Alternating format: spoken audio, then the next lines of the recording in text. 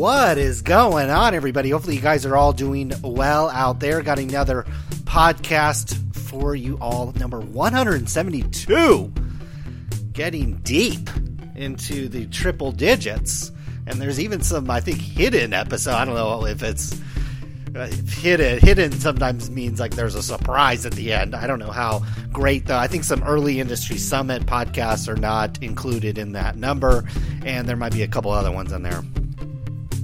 So, anyways, we are here today. I got so much. I think people felt sorry for me, and so I really appreciate that. I don't think we have that many listeners, but I think a lot of people, my plea at that, well, one thing it does show that I think people, I don't remember when I mentioned on the last show that I had called for some feedback and nobody had responded, and so I thought I was talking to myself in an empty room.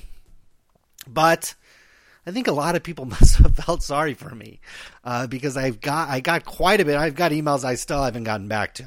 So, and I've got other things going on. I can't always, I've got other email boxes and people that I got to talk to and this kind of stuff. And not that I look forward. See, the thing is, I look forward to the sports card stuff, so I want to give it my best effort and not kind of fly through it. Some of this investing stuff that I've gotten involved in the last couple months and other things, sometimes I don't want to talk to those people. I have no interest in talking to them. But sometimes you have to. Anyways, I've got some, like I said, I got feedback and I got a lot of interesting things to talk about. People enjoyed the show, so I've been like getting blown up on Twitter. I don't know. I posted a photo. It doesn't really work that well for a podcast, but I'll maybe describe the photos that I took that kind of spurred some people getting, fired up, and that's good. I like it. It beats, I don't watch Twitter because it's a lot of giveaways and, I got this card and I got that card, and that's great, I like seeing pictures of people's families, or like if they have kids, the kids are open. Quite honestly, I kind of like looking at that stuff, but a lot of time it's 12 spots left and in 2014 finest, and, retweet this 18 times and we'll give it away. Or if I get to 800 followers, I'll do this. And it's like, forget all that. So, but anyways, I'll talk a little bit about some of the points I've been trying to get across to the hobby. I think people are confused where the aim of my, barrel is pointing at. And I think a lot of you on the show already know this. So that's why I'll try to sum through it as fast as I can, because I think I've gotten my point across pretty well on this show. I don't need to, although people seem to enjoy the discussion, the open discussion of the industry, so I don't mind it too much. But we're not trying to repeat ourselves, and I'm not trying to sound like I'm bent out of shape about this every single week. So we have some other topics. Grading cards and flipping them, that came in directly from a user and is actually a really good idea. And I've talked about, and I actually posted a YouTube video about some more basketball guys that seem to get hot every week or two. So we'll talk about that. A little bit more in depth about Check Out My Cards. Had a good month, sold over 1,000. I've been buying a lot of cards on Check Out My Cards, but several thousand, maybe even close to 10,000 cards in just the last couple months on there. So we'll talk a little bit about that. And selling your collection. Actually, I think this guy got back to me and wanted to meet me. Imagine that. Somebody wants to meet me in person. So I haven't got back to him. So what I'll do is I'll talk a little bit about it on the show, and then I think I'll meet up with him at some point and we'll discuss that. But basically selling your entire collection. Somebody that has an entire collection of cards and they're trying to sell them. And they often get that kind of answer, that kind of question, from people out there. And it's a good question. What do you do if you inherit a bunch of cards, or if all of a sudden maybe you collected basketball, football, and baseball, and now you just want to do baseball, or you just want to do football, or whatever it is, or maybe you just want to do vintage cards and you want to get rid of a large chunk of cards. And so we'll talk about that. But before we get into that, why don't I kind of go over just one bit of news, and then we'll get into kind of the beef people had with me on Twitter about a picture that I posted. First things first, I think a lot of you will maybe be, or have already probably heard this news and probably are very disappointed, but the Cardboard Connection radio show appears to have, I don't know. I think they're calling it an end for now. I mean, who knows? It could be like Brett Favre or, we're in the sports world. So people retire and then come back. And I think they've done that themselves in the past. I think they were around or, they did it less regularly. So that kind of sucks. I mean, the good thing is there's other podcasts that have emerged over the last year or so. Beckett has a podcast, and there's the other one that I mentioned a few shows ago called Trading Card Preservation, and I think both of those you can find on iTunes if you're on iPhones or you use that, or through other means. I think there's lots of other ways you can find that. So that's the good news. Bad news is those guys were on 2 days. I think 2 days a week, 3 days a week. I don't know. I think maybe that was the problem. I think that if you commit, that's why I've never committed. I've said, I'll do these more, but bottom line is I'm going to do them when I want to. And if a month goes by and I don't feel like doing it, I'm not going to do it. I'm not going to have the pressure of saying I do it these nights a week. So I think they kind of back themselves in a corner maybe a little bit there. And obviously I think those guys have families and stuff like that. And so, it's kind of tough to devote yourself 2 nights a week to something that probably, whether or not they made any money on it, it's kind of regardless, but it's really the time. You can make money any stage of your life, but to get the time back is probably the thing they probably thought the most about. I don't know that for a fact, but that's what I would assume, at least factored in a lot to the decision. So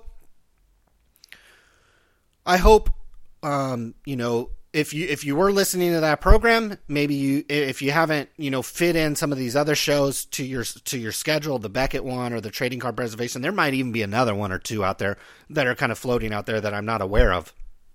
So get out there. I encourage you maybe to fill those hours that you might have had there, maybe with one of these other shows that you may or may not have checked out. So that would be my best advice. But those guys worked hard. I think they almost worked too hard.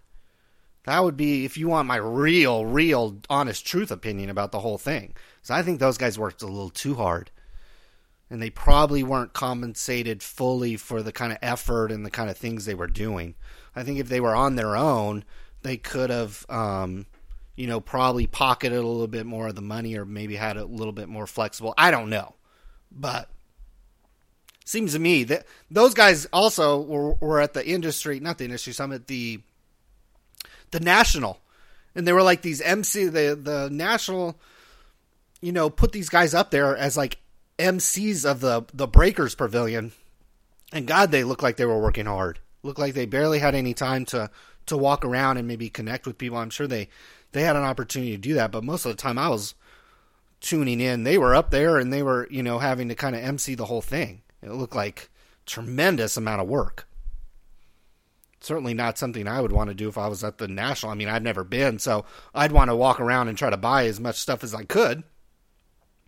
They, I think, have been to the National for many, many years, maybe even over a decade. But the guys worked really hard, so they deserve a break. Who knows if it's for good, but certainly the kind of promotional work that they did will be felt in the hobby, and I wish them all the best of luck.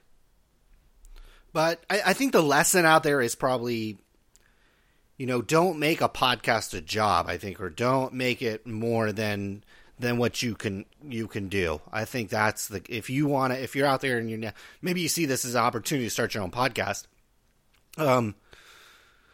I would recommend not setting a schedule, not really promising a whole lot, and just do it when you can and make it more of a passion than obviously something you're going to make. If those guys were raking in, if it was a big part of their income, they would, they'd figure out a way to do it. But, so you're not going to make a lot of money on it. It's going to be more of a time suck than anything. But anyways, moving on. I went to a card shop the other day, and oftentimes I've been to this card shop, and there's often some kind of gaming tournament, and I have to like walk through this mass of people to get over to the sports card aisle, which usually has nobody there. And so I posted a photo of the crowded gaming aisle and then the empty card aisle, and I think a lot of guys just misplaced my I'm certainly not blaming the card shop. The card shop had a packed store. He's doing something right. Why can't the sports card aisle be packed that same way? I think a lot of people there was a lot of like kind of resentment to these gaming people, and I just looked at those people as collectors. And as a shop owner, it's a way to make money. It's people that have money and are in there willing to spend their money and play games. I don't think sports cards needs to go into create games. I mean, they did with Adrenaline, and they didn't do their due diligence and got sued. I don't think it necessarily needs to go. I mean, Topps is probably taking the correct route. I don't think it will lead to a bunch of profits. It might be able to get them a better valuation when they're trying to sell, but the little mobile app games that they have are probably a decent attempt if you want to make a game these days. Plus, Magic the Gathering, you better believe, has patents themselves. And so there's some limitations there. You're not going to be able to just copy Magic the Gathering. I mean, you got to create a whole game from scratch. It's not easy. Wouldn't try it. But what gaming, I mean, I saw people in there buying packs of cards that have nothing in it. Come on, I mean, let's be real. There's no autograph, there's no jersey. Why can't sports cards be the same way? Weren't sports cards a heck of a lot more popular when they were $1 and $2 packs and there were absolutely no autographs and jerseys in them? You bet you the industry was so much larger in those days. It's because it was affordable. When you're affordable and you could sell it at a decent margin. Oh, no wonder the grocery stores did it. No wonder the grocery stores had packs of cards on the shelf because they were $1 and they made 50 cents on the sale. Whereas if you buy some lettuce or buy a can of soup, they're making like 3 pennies.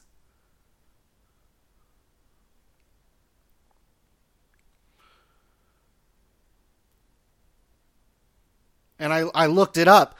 Hasbro owns the rights to Magic the Gathering, among other properties, and they made over $200 million last year with Magic the Gathering, and it's up over 180% the last 5 years. The last 5 years, Topps royalty payments, which is a direct correlation with how much product they sell, is down about 50% over the same time period.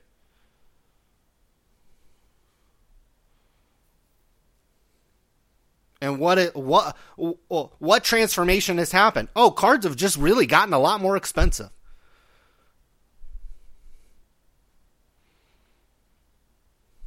And so that to me just, I think people think I'm hating on a card shop because he's got half his store full. No. It's because the business model over there is working.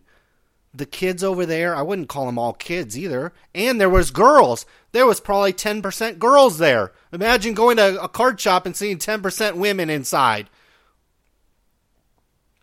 Sure, this would be a heck of a lot more healthy demographic you could sell into if you had women and men. Well, go to the National. It's not only just men, it's a lot of old men.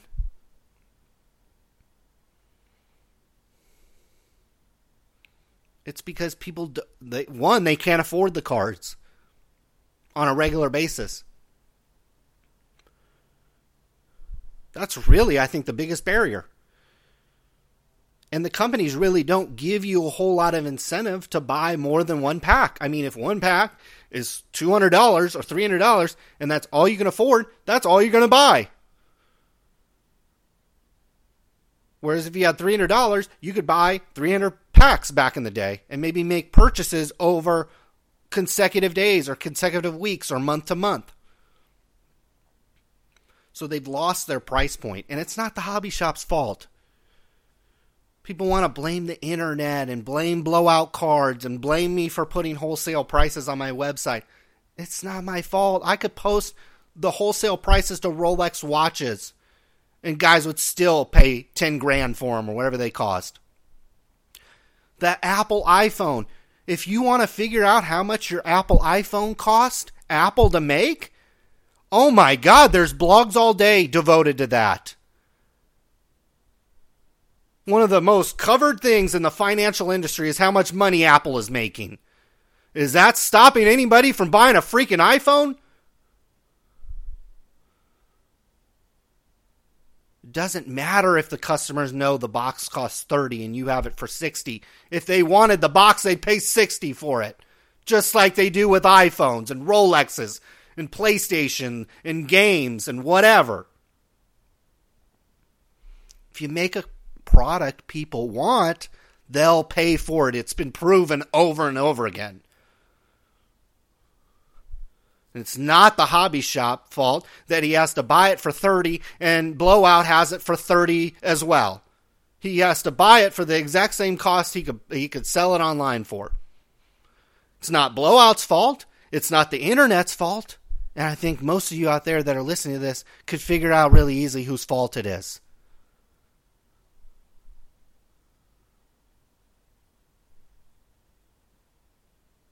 If you want to sell, how great would it be to be an Apple retailer right now, guys? Or a Rolex retailer? Fuck. You could sell watches all day for $20,000. Go rent some space in Bel Air or in New York or in wherever. Seattle. Go set up a freaking booth at the Super Bowl with some Rolexes and start selling them. Oh, no, just call up Rolex. Go get a wholesale license and go call Rolex. Think Rolex would do that? Think Apple would do that? Think Sony does that? Not that Sony's some great company, but you get the idea.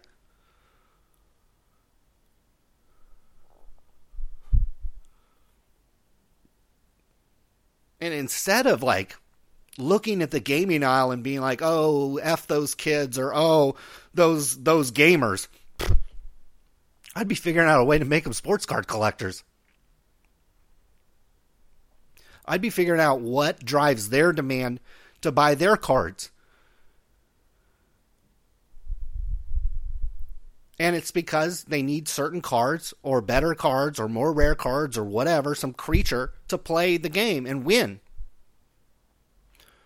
And again, I think it'd be a disaster if a sports card company would do something like that, where it's I got to sit down and play head to head, but there's certainly kind of a fantasy aspect that you could tie into cards to where, oh, I am going to go buy these packs because if LeBron scores 30 points against the Sixers, which shouldn't be a problem, I better go get this card.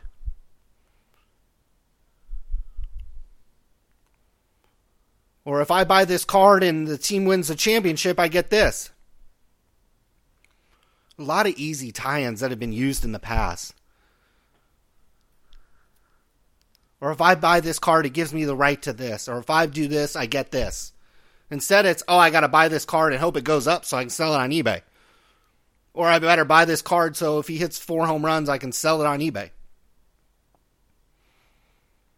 If that's the tie-in, if that's the only reason to buy cards is so you can buy them so they go up so you can sell them, then Panini should have its own exchange to sell the cards and take 4 or 5% off the top of every sale.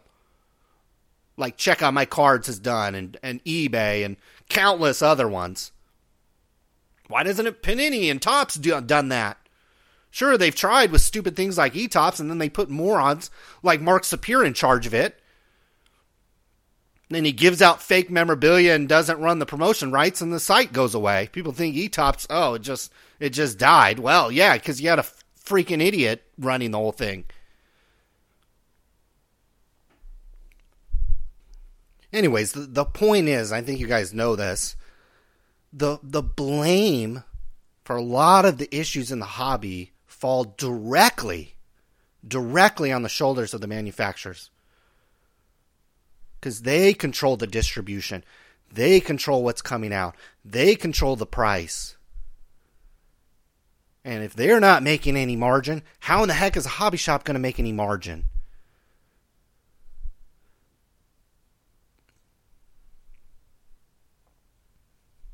And it's not because the leagues charge a heck of a lot more. And it's not because there's exclusive licenses.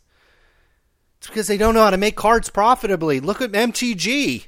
You don't think they have to pay artists and license fees and distribution fees and all kinds of stuff too? And they're raking in the money. Every year it goes up.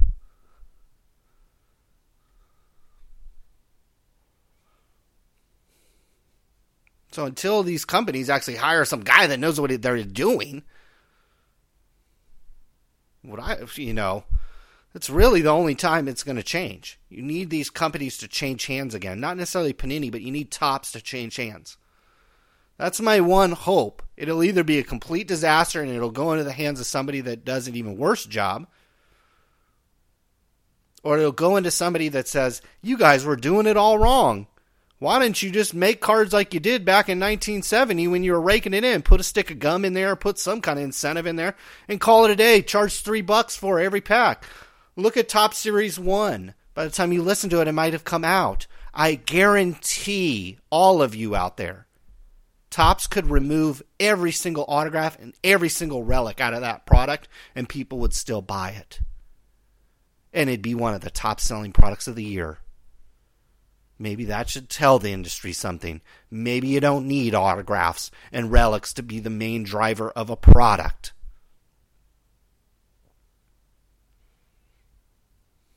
And maybe one very reasonably priced product can set up 5 other products, like a Series 2, a Series 3, and a Chrome version, and a mini version, and you don't have to redesign all the freaking cards.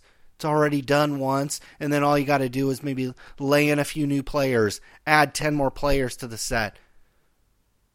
You've already got the cards laid out. That's 90% of the work right there. Or with Chrome, just throw this technology on it and call it a day. God, sounds like a great business model to me, and screw these athletes. Quit paying them money to sign cards. And getting jerseys that they may or may not have worn. Forget that. I'd rather sell a guy a piece of cardboard than something with that I got to get the player to sign or put his jersey in it. God, that sounds like a horrible idea. Oh, and people still buy the cards when they're just cardboard. Look at MTG. Look at Topps Series 1, which the majority of people aren't buying to hit.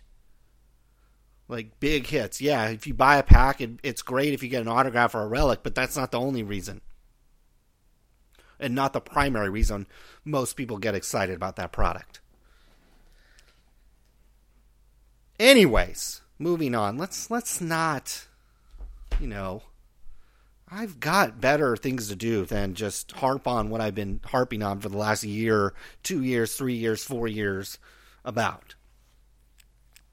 Let's get into grading cards and flipping them. An emailer contacted me. Obviously, if he's an emailer, he contacted me via that route. But he contacted me and actually gave me a really good topic to talk about on the show. What he does is he's focused on the basketball card market. I think basketball is a good market to be in because you got 12 guys.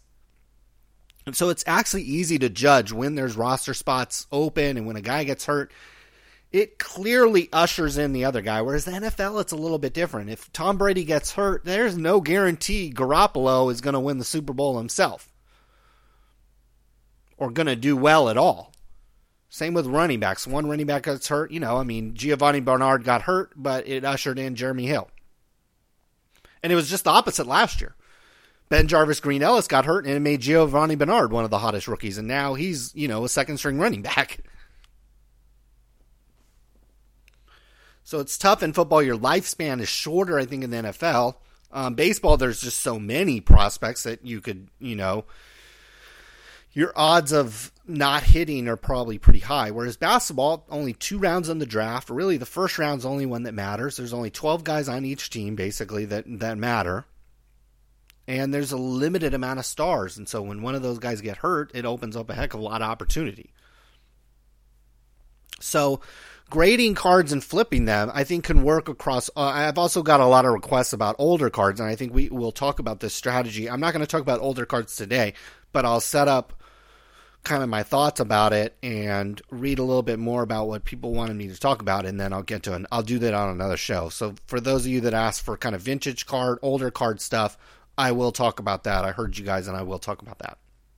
But grading cards and flipping them often is a vintage card strategy, because you can hunt around and find a card that, you could have a set that's really condition sensitive.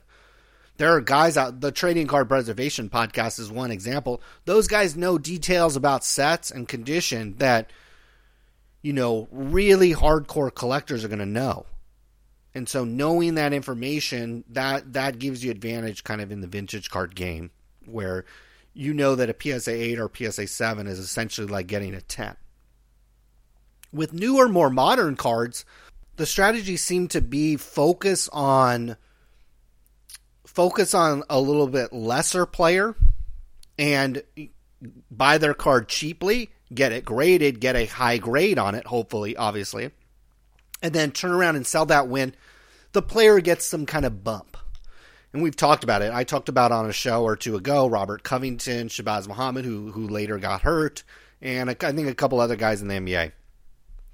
Now, Hassan Whiteside. If you go look at Hassan Whiteside's stats, he's getting only like 20 minutes a game, but he's putting up really nice numbers. If he could project into that 30, 32 minute per game, he could very well be kind of like a baby Anthony Davis, or maybe even as good as Anthony Davis. I don't know if I want to say that, or be on record saying that, but he has a lot of the same athletic ability. Not quite the athletic ability Anthony Davis has, but he's probably a little bit better rebounder, believe it or not. So he's kind of the cup of tea of the week, or however that saying goes. The flavor of the week, I guess, is how it's normally said. But that happens a lot in the NBA. I guarantee you, by the time you listen to the show, or a couple weeks from now, there'll be some other guy in the NBA that has gotten a little boost. So you can play the game. You can buy the cards really cheap. And I mean, like just a month ago, Hassan Whiteside's National Treasures was a $10 card. Now it's almost a $300 card. And he doesn't even average 10 points a game. So it shows you, everybody thinks, the NBA, nobody cares about the NBA. A guy that's not even averaging 10 points a game, his cards have gone up, 30 times in just a month. So, but grading, obviously you want to have a keen eye. If you're buying this stuff online, hoping it arrives in good condition, and then you send it off to get graded, that's tough. I think if you're in that game, take it slow. You don't want to buy a bunch of cards thinking they're going to be PSA 9s and 10s, and by the time you get them back, the guy, you miss the time to sell it. That's also the tough thing. I think this strategy could be very effective at a card show, because you can go to the card show, look at the card, and have it right there in front of you, be able to determine a grade, get chances are negotiate a decent price with somebody, and then go walk 4 booths over and then go get it graded. So you don't have any of that the potential of getting damaged or kind of bent up a little bit in the mail or in and out of a case. It's that easy. You can just take it over, get it graded, and then, maybe get the high grade and go turn around and sell it right away. Not realize any eBay fees or any shipping fees or anything else. So I think it's kind of an interesting strategy. There's a lot of interesting strategies out there in cards where you can minimize your risk of losing a lot of your money, like buying boxes of cards. Like going broke, buying boxes of cards could happen very easily if you don't have other income coming in. Or expecting to buy and sell boxes is your primary way to make money. Think about that, guys. How much skill does it take to call up a distributor and say, hey, I want 4 boxes of Finest, and then have it show up, and then you slap a price on it. And if business was that easy and you were making $1 million, everybody would be doing it. If cell phones and making the software was so easy, there'd be a lot more people than like Apple, Google, and Samsung making billions of dollars in the cell phone market. You know, how great would it be to be a cell phone manufacturer right now? Or some app maker, mobile app game maker, or some video game maker, or, you know, make basketball sneakers that are hecka popular. If it was that easy, everybody would be doing it. So the people that take risks and get into business models that are actually very difficult, they get rewarded with millions and billions of dollars. If all you do is call up GTS, hey guys, you got any cases? Oh yeah, we got some cases. Cool. Click, UPS shows up, and all you have to do is put a price on it, and customers walk in the door. No wonder you guys don't make any money. Got to be more creative. Got to have multiple, hopefully dozens of ways to make money, and buying cards or acquiring cards at a low price that are in good condition, getting them graded is one way to, again, are you going to make millions of dollars doing just that? No. You have to be PSA. I'd rather you buy shares of Collectors Universe, which is the owner of PSA. Much rather you buy shares of that. They pay you a dividend every 3 months, which means they pay you money just for giving them money. You don't even give them money. You just buy the shares from somebody else. Just for doing that, they'll give you money. So instead of thinking, I'm going to, run through $1 million through PSA in a year, you're not going to do that. But if you look at it as, here's some side income I could have, where it's going to be seasonal and it's going to be hit or miss, but if I do hit a couple of these throughout the years, it might be worth $1,000, $500, or maybe even upwards of maybe $5,000 if you really take it seriously through a whole year. And $5,000 is a lot of money. Even out here in California, where rents are a lot more expensive than other people. Unless you live in New York or in Paris or somewhere like that, or on the beach in Miami.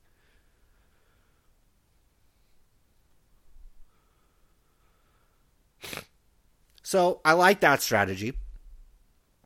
Moving on, though. Don't want to make this super long. A little bit more details about Check Out My Cards. Okay, my strategy with do not send cards in to Check Out My Cards unless... That's not the strategy, I think, with Check Out My Cards. I do send cards in to Check Out My Cards, but I do not really monitor or really care how much those cards sell for. Occasionally, I make a little bit of money on cards like that, but you're not going to really make it a stream of income doing that. That's how Check Out My Cards makes money. Check Out My Cards makes money by you sending in cards and then people buying them and then shipping them to themselves. That's how they make their money, obviously. That's how all their fees are associated. Obviously, there's some storage fees and some cash out fees, but some of those, the cash out fee probably definitely makes them money, but the storage fee, I mean, you should see these guys' warehouse, and it's apparently almost all full. Building like that in the neighborhood it was in is probably not cheap. But really, there's a lot of people on Check Out My Cards that'll blow out cards for less than 10 cents. And that's really where you're going to make a lot of your money. You're going to buy a card for 5 cents and sell it for 10. You're going to buy a card for 9 cents and you can sell it for 18 cents. You're going to buy a card for 11 cents and sell it for 24 cents. Now, obviously, stack up 4 or 5, 100, even 1,000 of those transactions, you're not talking about a lot of money. But stack that over, I've been at this for several years, and I've put more in, and I've reinvested the money. It's basically like, it's just like buying like a treasury bond, or again, something like Collectors Universe or something like AT&T stock. You're going to buy shares, and they're going to pay you every 4 months. And if you have 10,000 shares or 100,000 shares, if you're able to afford that many, yeah, they're sending you a lot of money. But in relation to how much money you invested, it's not really that much. I mean, you'd give them $3 million for $3,000 or $30,000. It's not that much money. But if you slowly build that up over time, over the course of years and thousands and tens of thousands and 100,000, over 100,000 transactions, then yeah, 10 cents times 100,000 is some money. 20 cents times that number is even more. So you can get the idea. That's the strategy with Check Out My Cards. Get on there, buy the 10-cent cards that you can sell for 20. And there's a whole strategy involved in that, but it'd probably be better for like a YouTube video. So if I feel like doing that one day, I'll go through and make a YouTube video of exactly the method that I use. Again, I don't care who the player is. I don't care what the set is. I don't care what the sport is. If the price is right and the demand is there, and there are ways you can see this on Check Out My Cards more and more. I mean, he's adding more of this data for you to see. You can easily see if there's demand for a card and a price, and you can, there's a couple other things involved that are better for a video.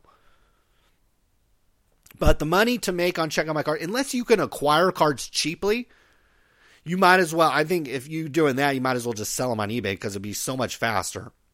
But if you are acquiring tens of thousands of cards really cheap, sending them in to Check Out My Cards might be more cost effective, because then you'd have to list them all and ship them and handle customer service. It'd be easier for you to just consign them onto Check Out My Cards, basically.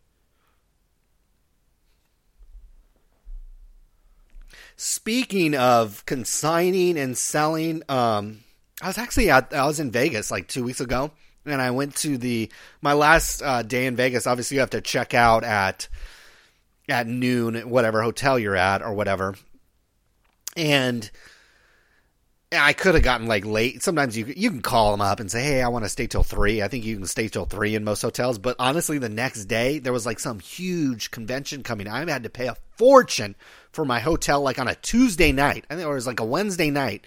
Or Tuesday night in Vegas. Usually one of the cheapest nights in Vegas was the most expensive night I ever stayed in Vegas, because there was like some builders conference or something. Bunch of builders. So I guess there's a lot of home building going on. But anyways, so my last day there, I had to check out. Couldn't push back the hotel before I had to leave town. So I went to the gold and silver pawn shop. So that was kind of fun. Obviously Corey and Chumley and those guys weren't there, because if you made the kind of money that they've made on a TV show, I probably wouldn't show up at work either. But, or I'd only be there when they needed to, or majority of the time I'd be there only when the TV show was there. But I got a great deal on some earrings, like some custom, they were like brand new. They weren't like used earrings. They were like brand new. And it was like, I just pointed the ones I want. They said, let me go see what price. I was willing to pay probably closer to the full price, and they came back with a great deal for me. So, I thought it was pretty cool. I'm probably going to make it obviously I didn't buy the earrings for myself. I made them kind of for my wife, and it kind of like smoothed over. When I came back from a week in Vegas with my buddies, I was literally there with my brother and another friend of mine. And my wife was, I'm going to sound like a terrible husband, but I was there for a conference, and I did develop some relationships, and I will probably, whatever I spent on my week in Vegas, I'll make back. Maybe not all in 1 year, certainly not 1 month, but over the course of time, that is really actually excellent time spent. I went to Affiliate Summit West, and if you're into making websites to make money, I mean, you got to go. Or if you're interested in that, you got to go. It's really a good conference, and I'm actually looking forward to watching the videos. I didn't have a lot of time. I mean, I'm in Vegas. I'm having fun. I'm, staying up a little too late, having a little too much to drink. So I'm not waking up and pounding out these conferences, but that's where a lot of the value is. And I'm able to watch it. They're cutting down the videos and all that. They supply you with the video of all the presentations. So I'll be going through those in the coming weeks. But anyways, I think now it's a tradition. When I go to Vegas, I'm going to go to the pawn shop every time, buy some jewelry or buy something for my wife, and it makes it a lot more pleasant when you get home. Although I might have to buy some more earrings at some point, or do better than some earrings. Anyways, selling your entire collection. When I was in the pawn shop, that's what it kind of reminded me. I didn't see a lot of people. Quite honestly, it was a lot of tourists and not a lot of people selling. I think there was a small line for people, picking up pawns or paint or whatever. Majority of the people there are kind of looky-loos. But kind of reminded me of if you had a bunch of boxes of cards, you could bring them into a pawn shop like that and get them to offer you a price for it.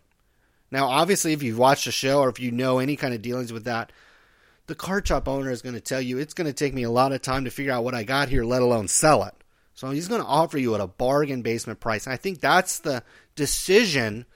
If you want to sell all your collection, or maybe you inherit a collection, or maybe, like I said, you collected all these different sports, or you had collection as a kid, and you still want to maybe be involved in cards or have a couple left over, but you want to get rid of a lot of it.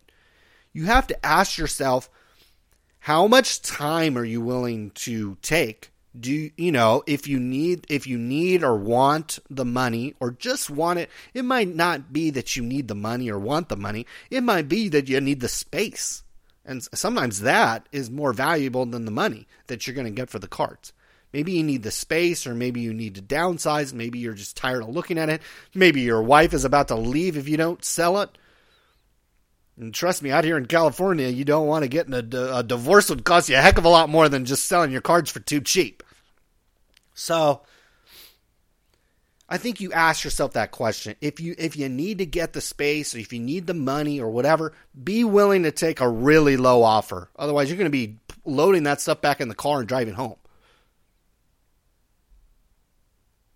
And the sports card dealer or the pawn shop is going to know this. They know they have massive leverage on you. If you're willing to be a little bit more patient, the obvious route is if you sell each one by one on eBay, or you box it up and you send it in to check on my cards, and you sit there and you price all your cards and you wait for them to sell. That idea doesn't gel well with people either, because it is a lot of time. Even if you send it in and check on my cards, you have to be on there, and the money might slowly trickle in. On eBay, obviously, you got to do all the work and ship it out, and that's a headache too. I think the strategy is, if you're kind of in between, you don't really need the money super quick, but you'd like it. Or you don't need to get rid of them all right away, but you're moving really soon. Or you'd like to free up that space for whatever reason. What I would do is maybe curate what you have to sell. So in other words, if you have all these football cards, maybe instead of trying to sell them all at once to somebody that will probably likely want to buy them to resell them, curate them a little bit. What I mean by that is take maybe you have a bunch of Green Bay Packers. Maybe out of the 50,000 cards you have 10,000 Packer cards.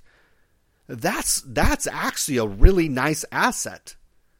Take all those Packer cards out and either chop them out into individual lots or sell all those 10,000 Packer cards at once.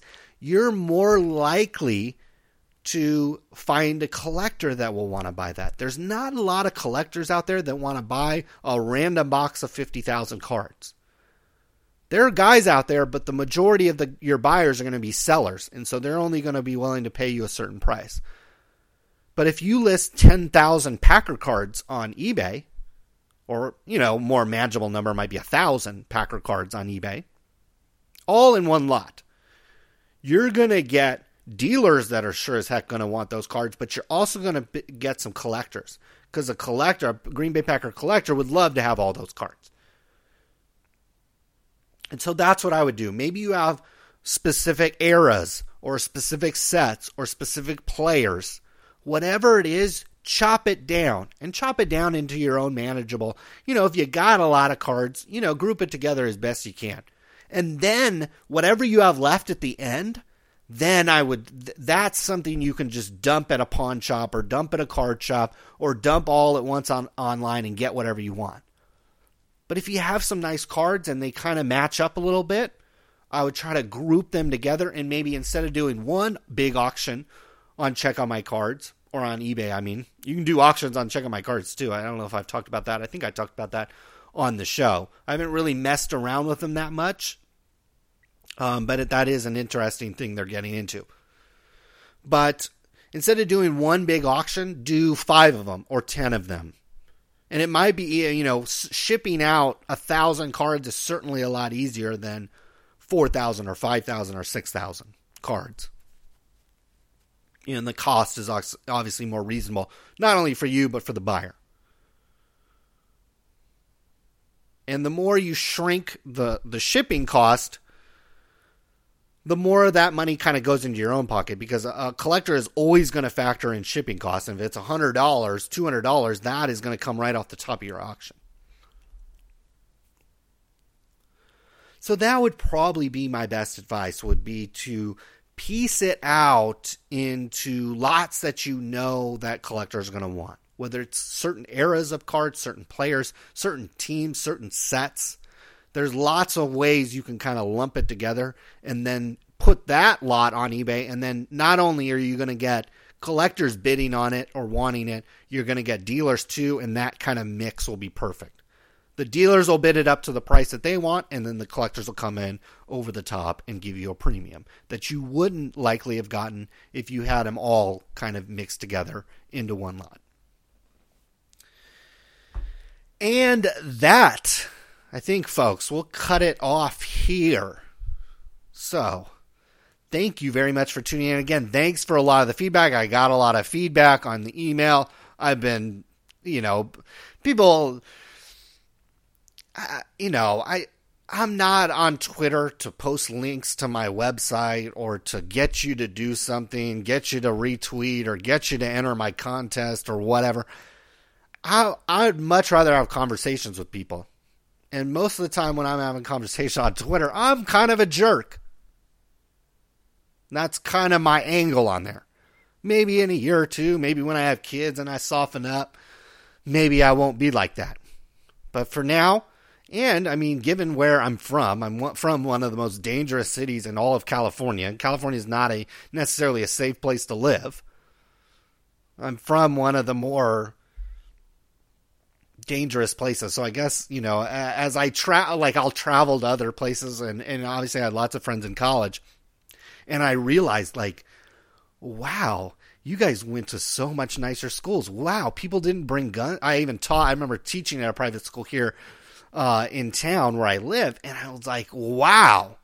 I remember teaching, and early on, the teachers would be like, oh yeah, watch out for so-and-so, or watch out for him. He's kind of a troublemaker.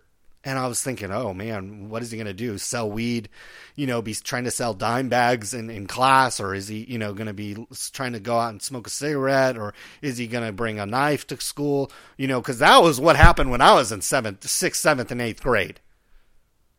Guys were smoking weed. Guys were smoking cigarettes. You tried to ditch out and go drink whatever liquor you just stole from your parents.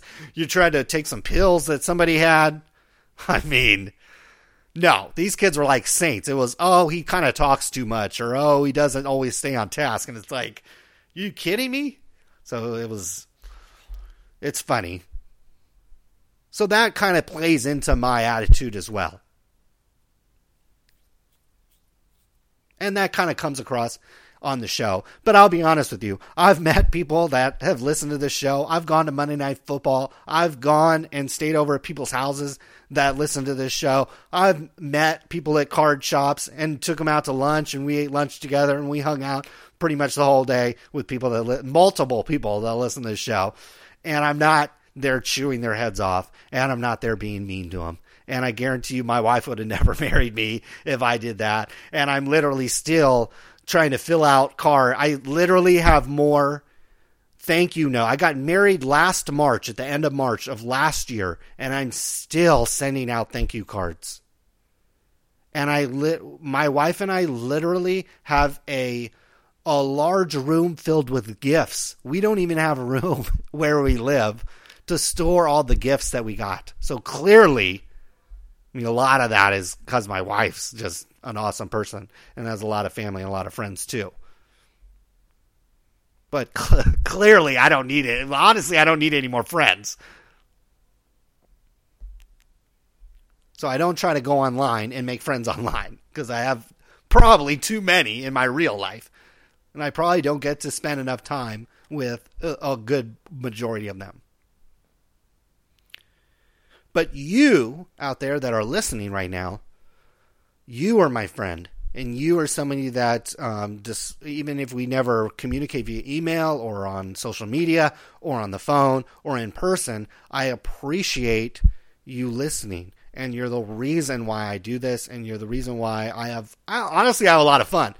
Might sound like I'm all bent out of shape, but believe me, it's about lunchtime right now. After this is over, I'm going to go get myself some lunch and get a Coke and watch the last 30 minutes, 40 minutes of stock market trading, go watch some basketball a couple hours after that, and make some dinner for my wife when she gets home, and that's about it. But if there weren't people out like you out there that are listening right now, I wouldn't be able to do this, and I wouldn't, at least be able to fill part of my day feeling like I've talked to somebody and maybe informed, maybe entertained, maybe gave a little laughs, maybe turned you off, maybe made you mad, whatever it might be. To me, it's all about the same. In the entertainment business, I remember a marketing teacher telling me this when I was probably like 19 years old. I just got to college. Didn't know crap. Thought I was super smart and, top of my class in some ghetto-ass town. And I get to college and a professor says, Colin, in the entertainment business, if they hate you or they love you, it's the exact same thing.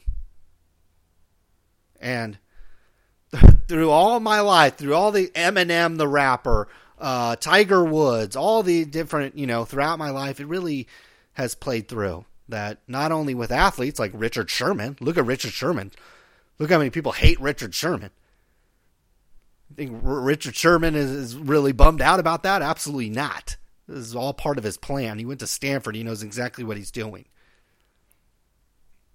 And when I blast off and I go on Twitter and I know exactly what I'm doing as well. And I know most of you out there appreciate it and are entertained, and so that's really what I'm trying to do. So I appreciate, long story short, thank you very much for tuning in. I genuinely appreciate it. And I genuinely hope everything's going well in your life. And if you ever want to send me an email, it's sportscardshow@gmail.com. Understand, I get back to those as quickly as I can. Sometimes it goes, a week, maybe even a month goes by before I can handle it all. But genuinely know that I appreciate that, and I do my best to follow up with everybody. And I'm probably batting a pretty good percentage. And you can email me and tweet me disagreeing with me, but just understand that there might be some consequences to that. If you take it a little too far, there might be some consequences. And I'm not scared to go there. But the majority of what I get is positive, and all of you out there are positive in my mind. Thanks for tuning in, folks. I'll let you get on throughout the rest of your day. If you're at work, stick a middle finger up to the boss, close the door, go outside, act like you just picked up a bad habit, and relax. Last hour that I remember when I was at an office job, it was like, I think I had to be there from 8. I was usually from there to 8 to 6. I mean, good God, that was a tough job, but it wasn't really a tough job. It was just tough sitting there from 8 to 6, basically. So, and I had an hour for lunch. But that last hour from 5 to 6, or sometimes I'd be able to get home at 5:30 or get done with what I needed to be at sometimes 5. But that last hour was tough. I'd turn PTI on, or I'd turn SportsCenter on or whatever and kind of kick back, make it look like I was working. I suggest you do the same. Thanks for tuning in. We are out of here.